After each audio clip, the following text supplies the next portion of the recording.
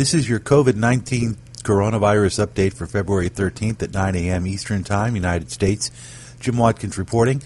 Japan announced Thursday its first death from a new virus hours after confirming 44 more cases on a cruise ship quarantined near Tokyo as fears of the spreading disease mount in the country.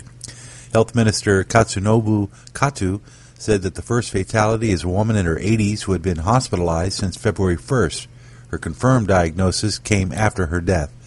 Kato also confirmed 2 other cases of the virus, a Tokyo taxi driver in his 70s and a doctor in his 80s who works at the hospital in western Japan. Also earlier Thursday, announced were 44 new cases on the Diamond Princess, which is still carrying nearly 3,500 passengers and crew members.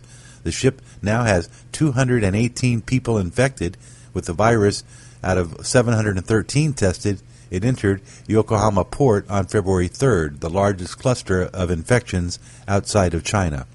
In all, Japan has 250 confirmed cases of the new disease that apparently started in Wuhan, the central city in China, in December. Here are your updated totals as of 9 a.m. Thursday. 60,408 confirmed cases, deaths 1,370, and 6,254 have reportedly recovered. That's the latest on your COVID-19 coronavirus update. We'll check back frequently. The next update set for noon today.